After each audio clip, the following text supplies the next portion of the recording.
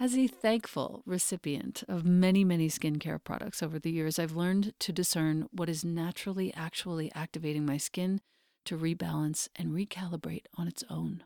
That's what your skin is meant to be doing, and it keeps getting disrupted by all these choices that we make. So, when the founder and creator of Herbal Face Food reached out to me, I was all ears. I didn't know why at first. It turns out that Herbal Face Food is the most potent antioxidant skincare line on the market today, period. The raw plant ingredients in each of their products are never processed, never manipulated with synthetics or emulsifiers. These anti-aging botanicals are combined with the most precious plant concentrates, and they have changed my skin. Here's how. I'm going to talk about two of the products, the Herbal Face Food serums and the cream. The serums contain powerful phytoenzymes and antioxidants. These are activated and infused into your tissues. They hydrate and increase the resiliency of your skin, and they feel like they're plumping up your face. I use Serum 1 daily. I use Serum 2 when I'm tired and I need extra firming for my skin. And I use the X, which is also known as the Cure, for a small patch of rosacea that flares up every now and again, which you cannot see because of these products. When you feed your skin with Herbal Face Food, you will feel real live ingredients at work. An activating flush, an invigorating tingle, some warmth, all of these are evidence of your skin healing at the cellular level and years of damage reversing. The cream is the most potent moisturizer I've ever tried, and I've tried them all. I live in the high desert. This cream contains 102 of the world's most powerful anti-aging botanicals and is also the world's first and only edible SPF with a protection rating of SPF 50+. And this is accomplished 100% by plant power. And you can expect intense hydration, soothing for your tired skin. You can expect to see inflammation calmed and rebuilding of elasticity, so your complexion looks and feels more smooth and more radiant. Herbal Face Food is not plant-based. It's plant-powered.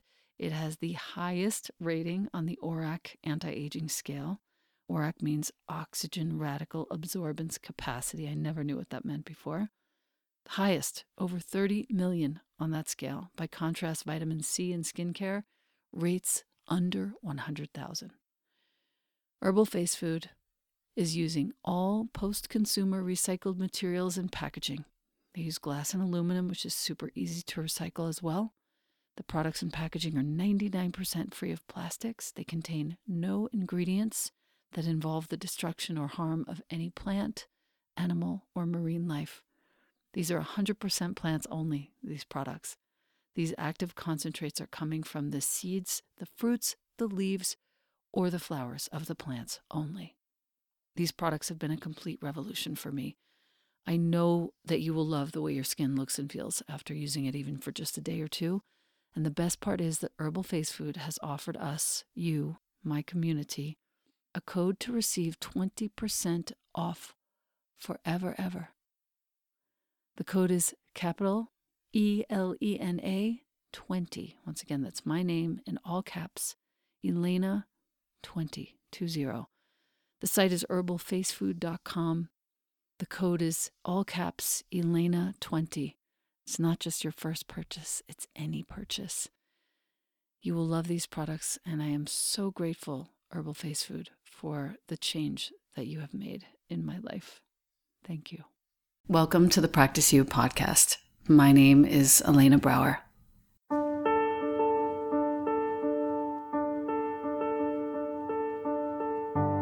Together, we'll explore and enjoy content and conversations around mastering transitions in our relations, our wellness, our careers, our families, and especially in our missions and visions.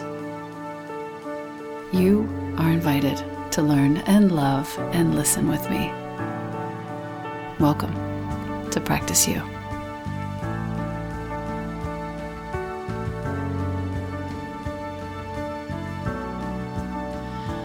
Welcome back to the podcast. I have with me a new friend and a very special human. Her name is Liz Corwin. Liz is a military woman. Liz is a yoga teacher. Liz is, first of all, to be thanked for your service on behalf of all of us listening. Liz has served how many tours? I did a tour in Iraq, Afghanistan, so 2 overseas. Yep. She is a Navy pilot. Yep, former Navy pilot. Former Navy pilot. And you were a Navy pilot for how long? I was active duty for 8 years, and now I'm still in the reserves. And I've been in the reserves now for about 7, almost 7. So almost 15 years. Wow. And you're how old? 36. Wow, dude. Wow. Wow. I want to start this by saying I really do thank you for your service. My dad was in the Army for some time, and he never actually served, but he was in, and it's a very big choice. So thank you. Well, thank you for saying that. It's always a strange thing to be thanked. I get it's very, I don't know, it causes this, like, do I deserve this? Do they really know? Like, what, because when you're 21, I suppose, too, you're like, did I even know what I was doing? Did you know what you were doing to be thanked for? Right. So there's, that's always sometimes an odd thing to hear, but I also understand how important it is sometimes for people to get to say. Right. And it is important because I could also, there was a period of time where I felt like, oh God, how do we have an Army, a Navy, an Air Force? Why are we doing this? And so there was also that. But then, as I got older, I realized this is a service. You've chosen to do a service like any other service for your country. And it doesn't necessarily mean you are, angry or belligerent or any of the things that one would think when one would think about such a thing. But you were doing a service, and you chose it at a young age. And I think that's very brave. Yeah, it's taken years for me to recognize kind of what it is that you do give up, because it's not always what you think in terms of service and what you're doing. Later, I've really realized what the different direction it takes in your life. Yeah. And almost the healing that needs to come from it because you chose that. Right. So. First of all, I just want to interrupt us by saying we are now officially surrounded by 2 construction zones. Below us, some pretty great jackhammering might happen, and above us, some hammering might happen. So I apologize for that, but I didn't want to postpone this conversation. I've been really looking forward to it. What led you at the age of 21 to want to serve? My older brother had been in the Army, or he had done ROTC in college and done the Army. And so I didn't have a lot of family members that had done it, but he and I were pretty close. And the university I wanted to go to was a pretty expensive one. And the ROTC program was such a great opportunity to financially support yourself through college, but also have some pretty unique opportunities. And so, I don't know, I saw it more as this is very unconventional.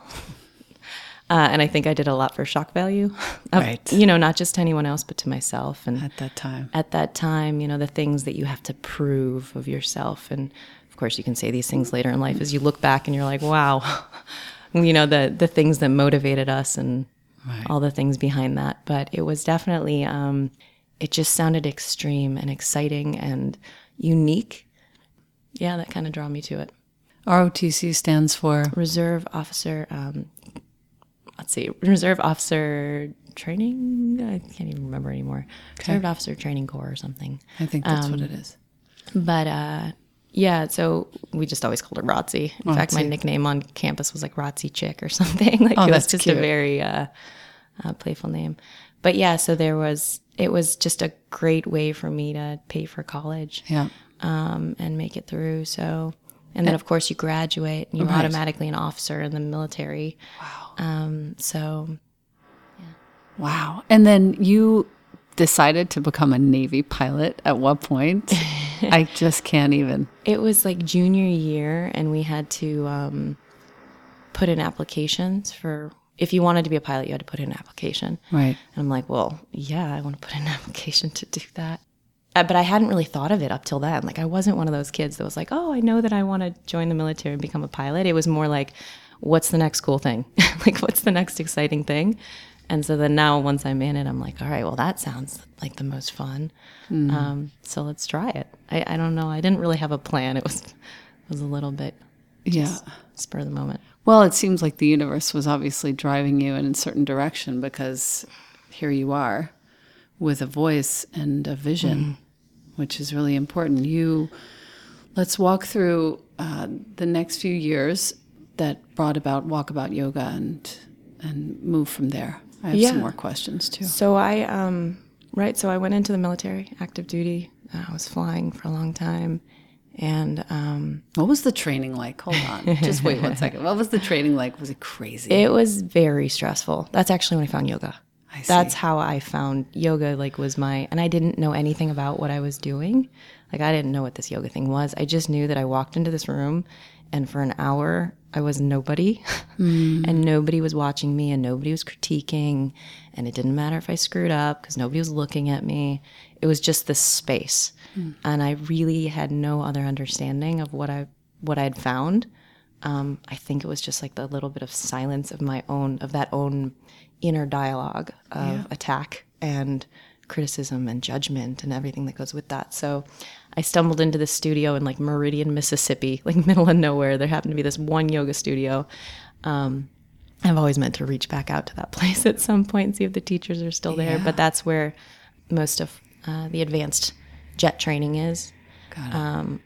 There's 2 locations there in a place in Kingsville, Texas. But I went through Meridian and found yoga. And so the training, I mean, it's intense. They're yelling at you. They're trying to break you down. They're trying to make sure, obviously aviation is they need you to be confident, but they need you to not be overly confident. Right. So they make sure to keep you from being overly confident by, being very, like I said, we look at everything. It's every detail, every decision.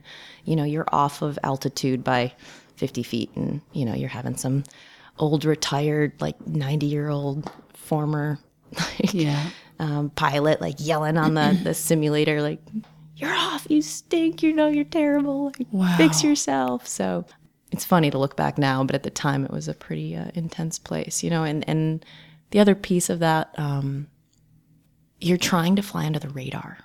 Like, that's the big thing about being in flight school is you want to stay literally and figuratively. Literally and figuratively, you want to be kind of hidden and unknown, because the moment that you start to kind of like stand out on anybody's radar, the more they're watching what you do, right? And so the more criticism, the more whatever, it might be good, bad, doesn't matter, but the more obviously you're under the microscope then. So that was one of the times I think where I learned to start to, I don't want to say play small, but you realize that standing out could be dangerous. Yeah. At least that was kind of my first experience of that, of like, okay, try to be a little bit hidden, like, don't let your whole personality out. Don't let everything you're feeling, especially emotions. God, of course, don't cry when you're getting yelled at, but like, all of that. And of course, with a woman's voice on the radio, you're always under the microscope because everybody knows that's, oh, there's Liz, or Right. I think my call sign at the time in flight school was Pebbles. Oh, shit. So, yeah. So that was a very intense time. For those of you who are listening who are not raised in the U.S., Pebbles is the daughter of the Flintstones, just in case. And not. Well, actually, there's a funny story with that one. But tell me. It's a little bit personal, and this is kind of funny that I'm sharing this on a podcast, but I had a kidney stone. 24-year-old girl has a kidney stone in flight school. From all the stress. Well, the stress, and I didn't drink water because as a female flying, having to go to the bathroom is pretty much the worst thing ever, right? The guys have contraptions very easy. So I always was dehydrated. My whole life I've been was dehydrated. So anyway, I had this incident and I mean, everything was fine. But so I got the nickname Pebbles in flight school. That is unfortunate, slightly hilarious. And it's funny I'm sorry. to laugh at now. Yes, we can look back now and laugh. Never shared that one. My friend, the way that they break you down is so disturbing to me. And I don't want to criticize it because I know that it also makes the soldiers and officers stronger in preparation for combat. I get that. But that's a lot to endure and to choose. Yes. There's somebody listening right now, I'm sure, who's endured that in the context of their home and their family. Mm-hmm. They've got broken down so that they would be stronger, quote unquote, but in fact, it's damaging. It's difficult, deleterious. And it builds up. And it builds up. And those are kind of some of the things that I see now when I look back and we use that word service. Yeah. We don't recognize how much it requires of people to literally turn down the volume on pieces of themselves so that they can be what they need to be in the military and do it well. You know, and there's nothing in that obviously we'll talk about this later when that flows into teaching yoga with these communities, because you can't ask people to just turn things off then. They can't. For so many years it's you push aside these emotions because you can't be run. When you're operating multi-million-dollar equipment, you can't have a moment where you're like, I don't feel good about this. Like my emotional state. You can't talk about those things. You can't acknowledge those things. Right. You can't let them out of the box. And so you put them in a box and you slide them away for a little bit. And then later in life, maybe you have a chance to open that box and see what's there. Right. So you had an incident, actually. I did. Not unrelated to what we're talking about. No, not at all. I was in a midair collision with another aircraft in flying over, let's just say, someplace far away. And it was, that moment was a moment of reckoning for me in some ways, and the way that I am now with the yoga community and Walkabout Yoga. So much of that came from that split second of looking outside of my cockpit, seeing into my wingmans. We were that close. And then me attempting to maneuver mine to avoid the collision, but it was a little too late. And the next hour of my life as I flew back, because we were an hour or so from the aircraft carrier, we still had to get home, still to land. I just remember that hour of those voices in your head and talking to yourself as you're going back. And I think that, listeners out there everywhere have had those moments in their life where they've had that talk with themselves when something happened. And so I think it's actually pretty relatable, even though it sounds pretty extreme. But no, for sure. I think we all have some moments like that where that voice just begins to talk. Right. And yes, that was a turning point for me. How was the voice talking? It was kind of like all voices talk. You get it's extreme. You go from one extreme to the other. You go from, especially with the training that we had of like, you make it happen, right? You figure it out. So a lot of military training is, you might not have all the information you need, but you have to make the best decision possible, right? Or you might not have all of the assets available to you, but you have to still get it done. Mm-hmm. So there's this, in essence, this sense of make it happen, figure it out on the spot, especially under pressure. So you've got that one voice that's like, okay, I can do this. I can figure this out. You're taught to be very self-reliant in that sense. Take control. We don't get to just sit and think about this, like do something. Right. Even if it's only the 80% solution or something. And then the other voices, of course, the ones that you're trying to watch out for, but the ones that are also speaking to the fear and the guilt and the shame and the rage and everything else that we feel on the emotional spectrum. Yeah. And so those voices were having quite a battle. For an hour. For an hour, yeah. With a missing wingtip. With a missing wingtip, yep. And I didn't know at the time, because when you come into land on the aircraft carrier, you have to slow down. And put your gear down, of course. And so you don't know if, what's happened on your aircraft is going to still be stable at those lower speeds, right? If the aerodynamics are still going to hold up. Yes. So even though you're able to continue on at 350 knots, 400 or so miles an hour, when you slow down to 200 miles an hour or so, like, what's going to be the controllability? So there were a lot of unknowns still at the time. You're so lucky. I'm lucky to be here. Wow. Yeah. Landed the plane on the boat. Oh my gosh, that was Was it a reprimand? Was it a... It was, I remember as I lined up to come in for landing, you know, at this point they've landed all the other jets because, you know, it's just me and my wingman still airborne, and 5,000 people in that carrier watching and waiting for you to come in, right? And now, of course, they already know you've had this collision. You're already, you know, dealing with those voices of guilt and shame and everything else. And now you're like, okay, well, I can just remember telling myself, and excuse my French with this, but like, don't F up this last piece, you know, like at least end on a high note right now. Yes. Pull it together enough to just land, have a good pass. You can do this. And so that's when the good voices, I don't even want to call them good and bad, but the positive. It's the voice of reason. The self-affirming, like, you can do this. You have to do this. Yes. You've been trained for this. You've got this. Calm down, breathe. And this is, of course, where the breathing really kind of came in for me. I took a lot of deep, long breaths on that hour trip back. Yeah. Came in and landed. I am proud to say and humbly say that it was one of the best passes and landings of my life. Arm in the air, fist pound. Oh, gosh. I'm grateful for that, you know. Thank God. Little high note.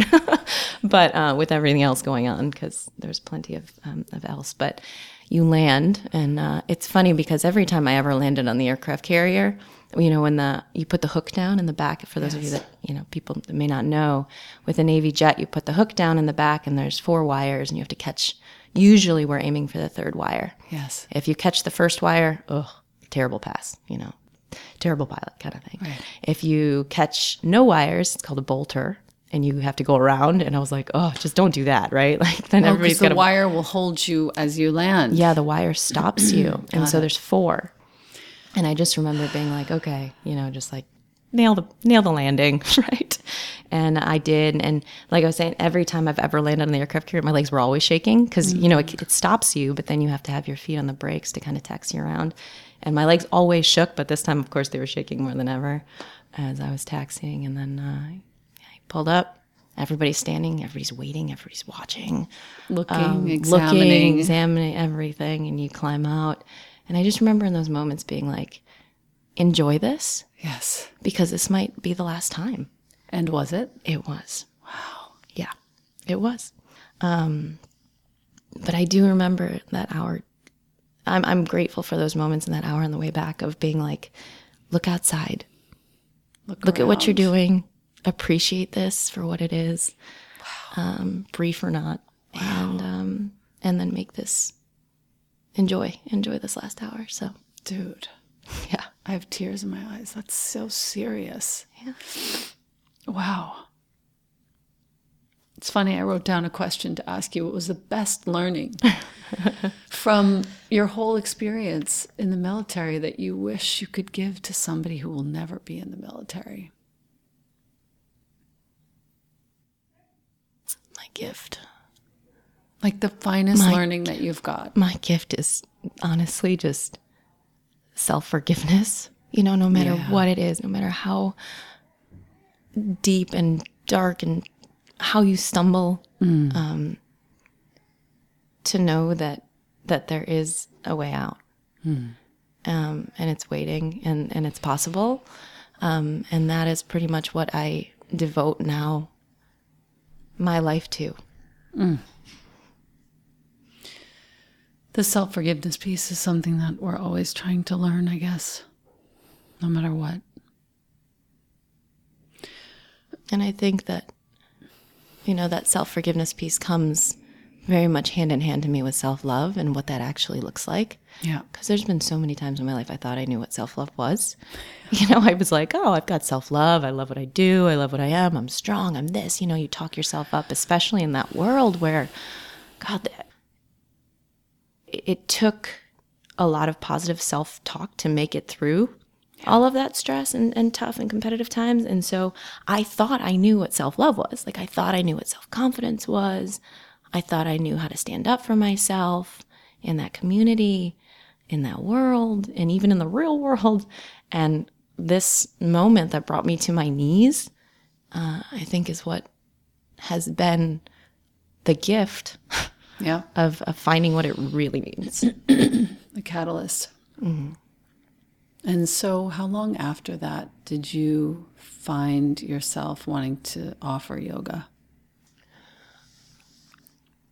So I came back from that, and that was a tough, I'd say 2 years afterwards of all the fallout and the things I went through. And, there's a lot of details to that, but suffice it to say that major, especially as a woman, Yeah. and being so vulnerable, and so again under that microscope of everybody's watching, everybody's looking, and some things happened along the way as well that I had a lot of anger and rage for how the process had gone, because I don't think it would. I can say that it wouldn't have gone this way if I was a man. I can say that now. I couldn't have said that to you even 5, 6, 7 years ago, but I do believe that.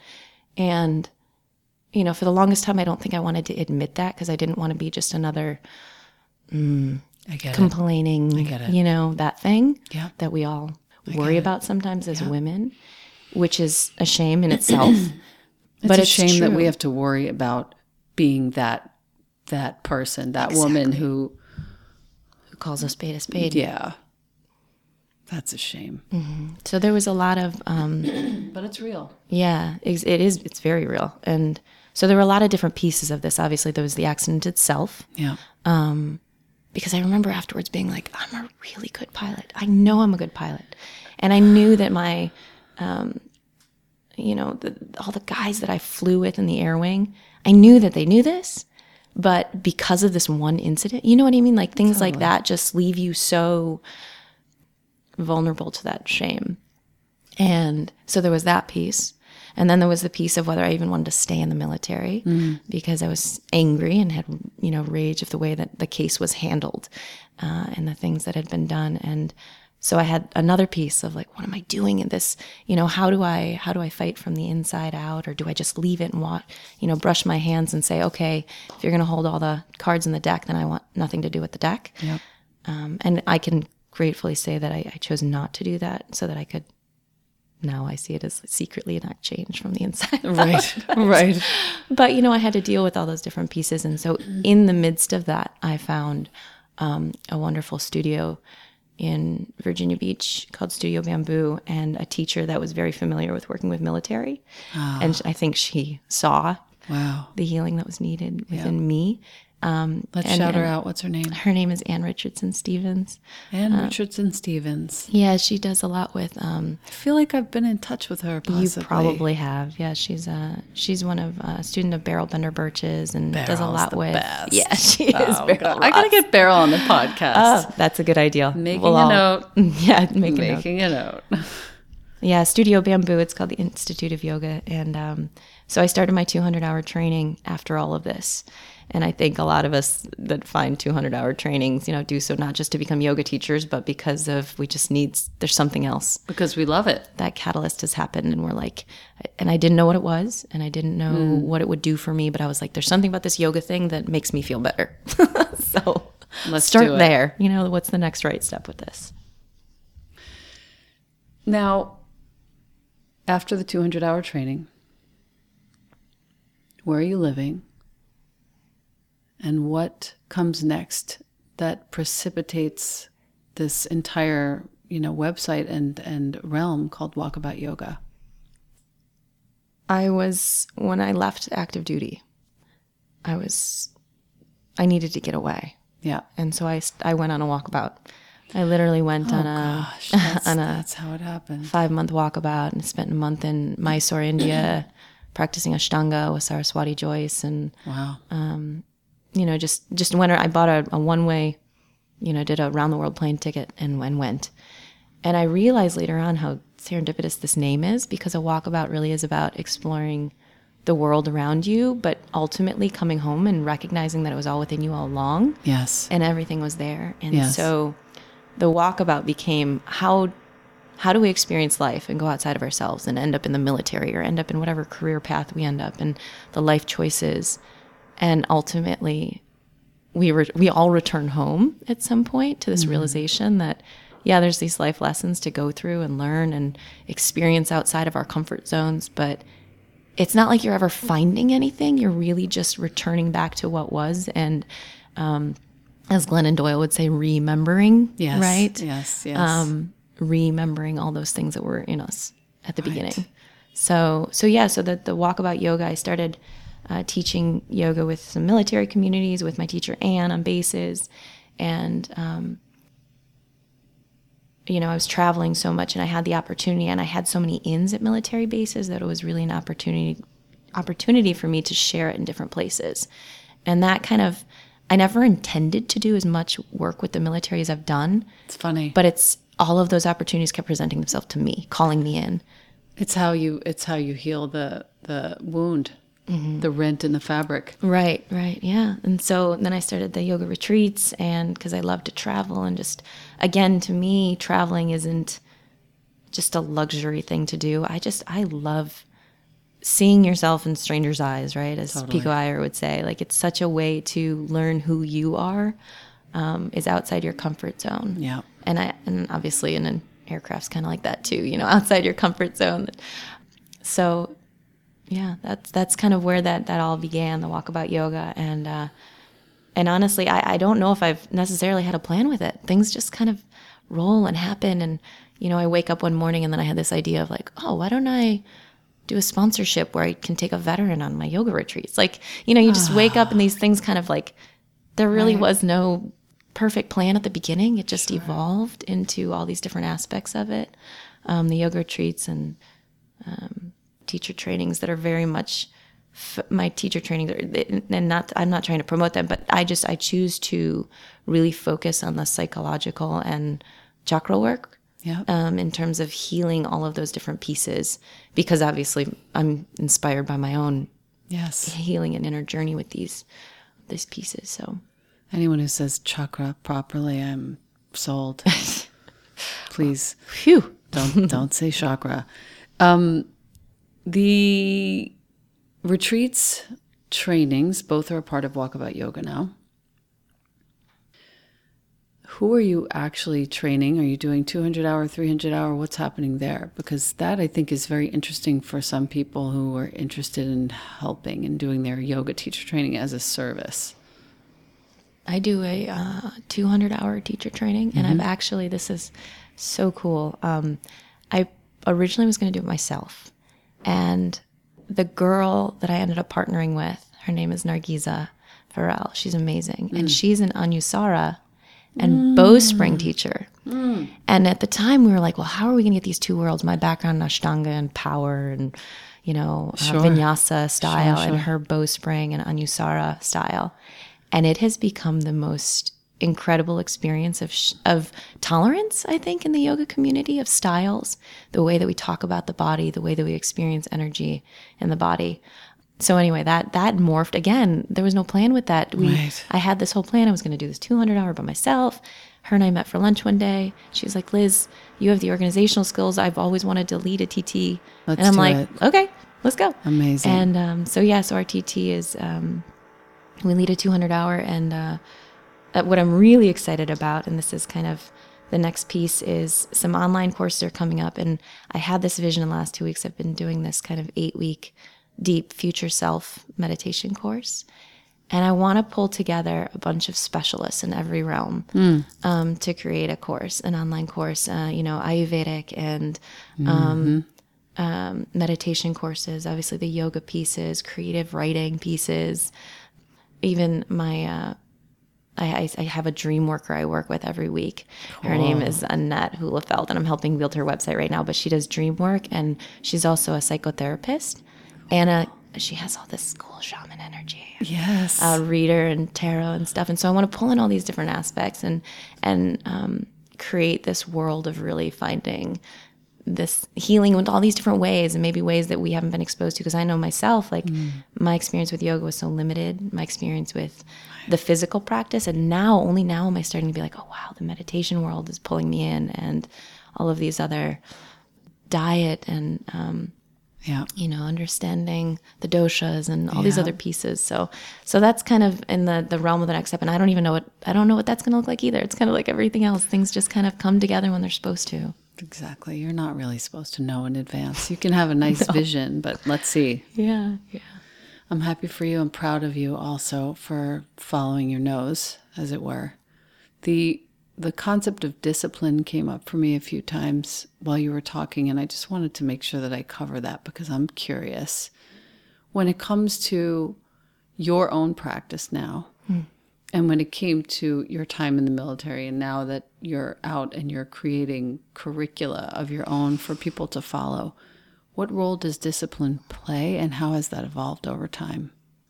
That's a great question. Discipline, people always say, I could never be in the military. I'm not disciplined. I can't take orders from other people. And I'm like, if you knew who I was, so rebellious. I've gotten in trouble so many times, especially in the military. And that actually came to play with some things later on when I was leaving the military because they were like, you're kind of rogue.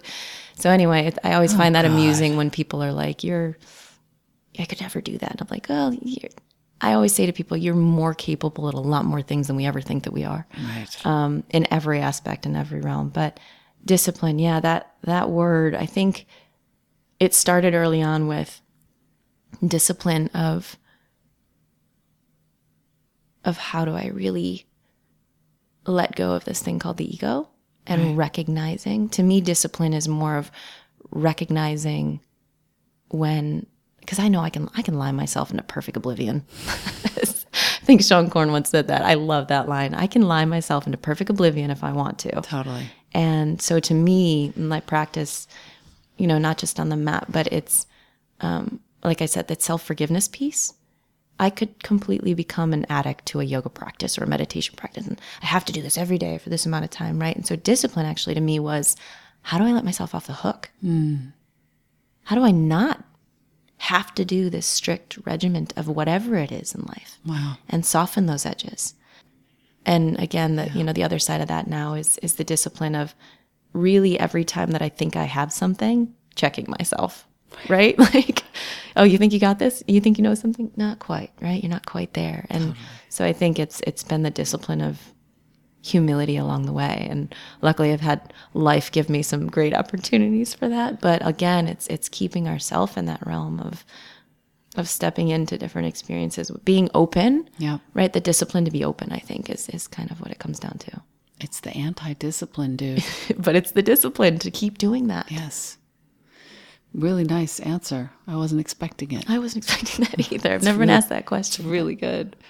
The couple more things that I have for you, and then I have just 3 sort of quick questions that I ask everyone. The salute.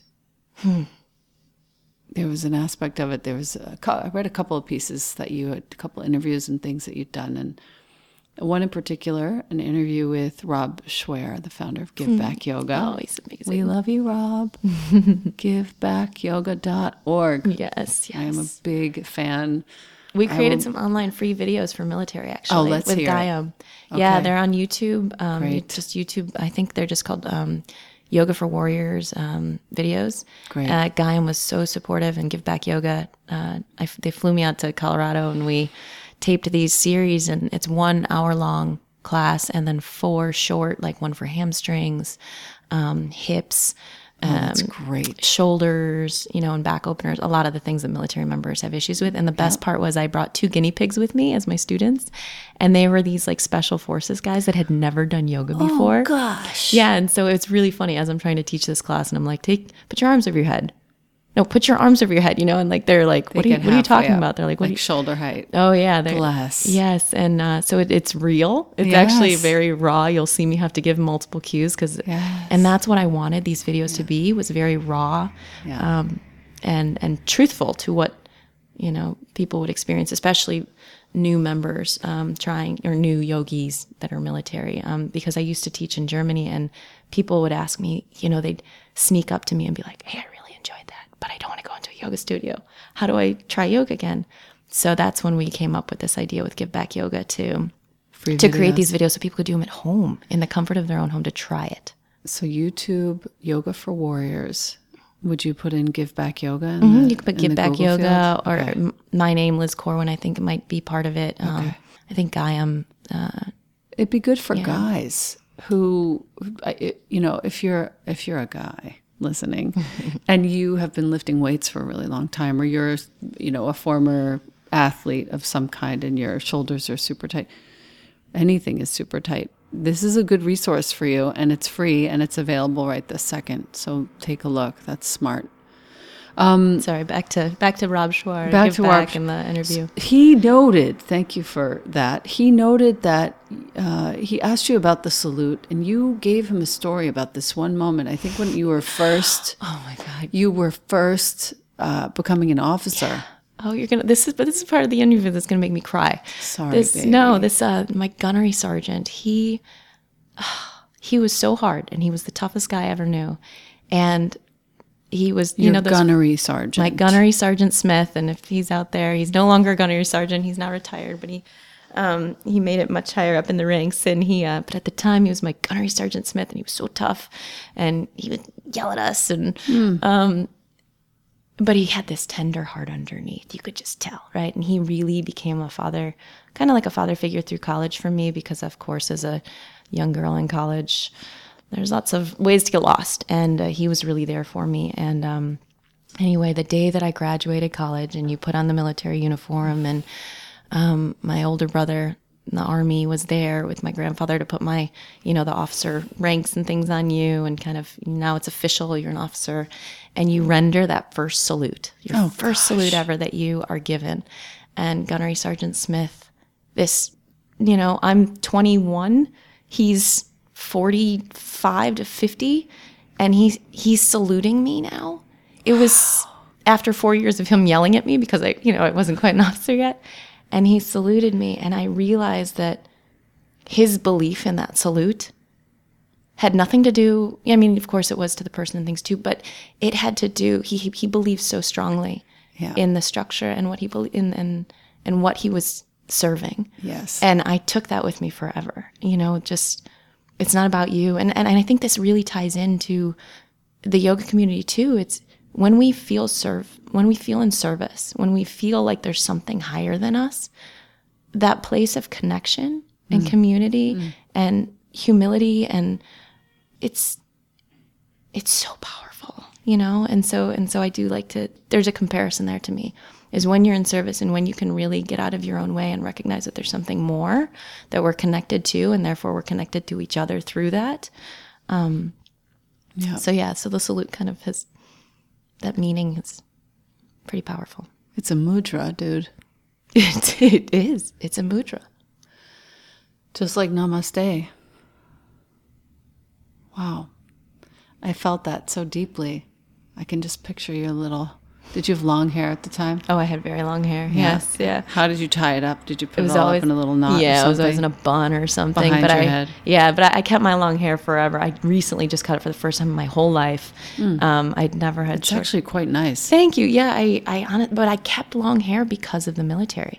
Because on a Friday, Saturday night, I wanted to be somebody else. Yeah. It sounds silly, but it was my way of rebellion. Yeah, totally. Keeping my long hair so that on a Friday, Saturday night, I feel like a woman again, like really feel like a woman. So, Sure. And I think just recently I was like, you know what? That I don't need that anymore. I mean, it served its purpose for the time when I wanted it. Yeah. And so I shed it recently. But super nice. Thank you. There are 3 questions that I ask everyone. First is, what needs healing right now? Connection. Seeing ourselves in others. Oh my gosh.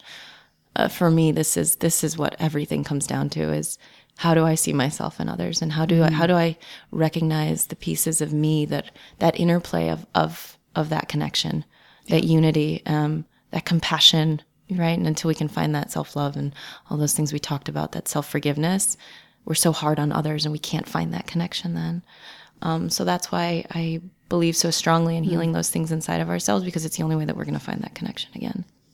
So your assignment, if you're listening for this particular episode, is find someone you emulate. I'm making this up as I go, but I think it's the right one. Find someone you emulate and find yourself in them. What part of them looks like you? What part of you looks like that? And find that connection. I think that's a really nice way to express that's that. like tapping into the vibration. Yep. When you tap into the vibration of who you want to be, you will become. Yep. Because now you are in tune with that vibration, and so that person, like you said, that you emulate, or even tapping into that frequency, Yep. will take you there. Very and you nice. become a part of it. Very nice. And I would make notes on it if you are going to, willingly take on the assignment. I would make some notes, write down this person's name that you emulate, write down the qualities that you feel you either currently embody or you know you can in some eventual time embody, and start to connect the dots. I love that. Second question, what is your favorite view of all? And it doesn't have to be anything obvious. Like, people give some pretty off the wall answers, which I love. What's your favorite view? View. Yeah. Well, that's a big view to look at, view to hold. My favorite view lately, honestly, I've been doing a lot of these future self meditations. My favorite view is tapping into that vibration of that woman that I want to be. When I'm that woman, and this morning actually I was meditating for a bit with my meditation. Meditation teacher. His name's Peter Opperman. Wonderful. I'm doing one of his courses right now, an 8-week course. But this morning I tapped into it, and I was trying to think about what's going to happen today on this podcast. And my favorite view, I would say, is when I can tap into that vibration of who that woman is, of just fierce love. Just seeing the world with just fierce love. It's all that comes when you get older. I think you're 36 now. 36, yes. So I'm 12 years older, but it really is all that comes. As the years, wash behind you, you just start to see. And I know that I'm still young. Please, if you're older than me, I say this with the utmost respect. And I'm not saying that I'm old by any means. But I do feel the truth of the years falling away from me. And just what's left is no stuff. It's just love. Like, how do I get closer to that experience every second? And we have those moments where we tap into it, right? And I think everybody there's some point in your day where something that you can tap into, and maybe that's their next homework assignment, is find that one thing that makes you, feel that for that moment. Bring something to mind, especially gratitude, such a great way to capture that very quickly and to hold on to that and to be able to see that vision for a moment. And again, then it becomes, well, how do I get back there quicker? Yes. When I fall away from it, how do I get back there quicker? Yes. That kind of, it's the recovery. The recovery. It's the Yes, recovery. exactly. The recovery. How quickly can I get back there each and every time, especially when triggered or angry or cut off or whatever in traffic, or how do we get back there? Very good. And lastly, what does prayer mean to you? Surrender. Again, surrender. To me, everything just comes back to when I surrender and I can remember what that connection feels like with everything, each other, the universe, the spirits, our own soul contract and journey, and the healing that needs to take place. That's what prayer means to me. Thank you. Thank you. Thank you so much. What a pleasure. Thank you for having me on. The site is Walkabout Yoga, walkaboutyoga.com. Liz Corwin, you're a pleasure. Thank you so much for having me, Elena. Thank you.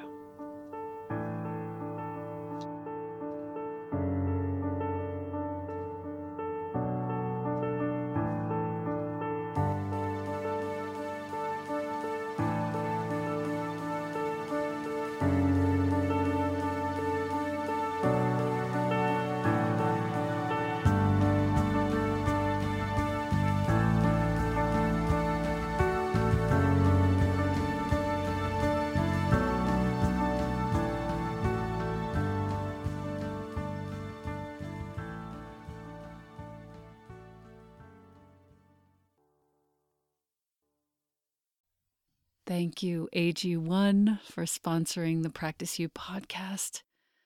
My listener, you've been hearing me talk about AG1 for some time. I think I've been taking it daily for almost 3 years. 75 high-quality vitamins, minerals, whole food-sourced superfoods, probiotics, and adaptogens in one scoop in the morning. The best way to start your day.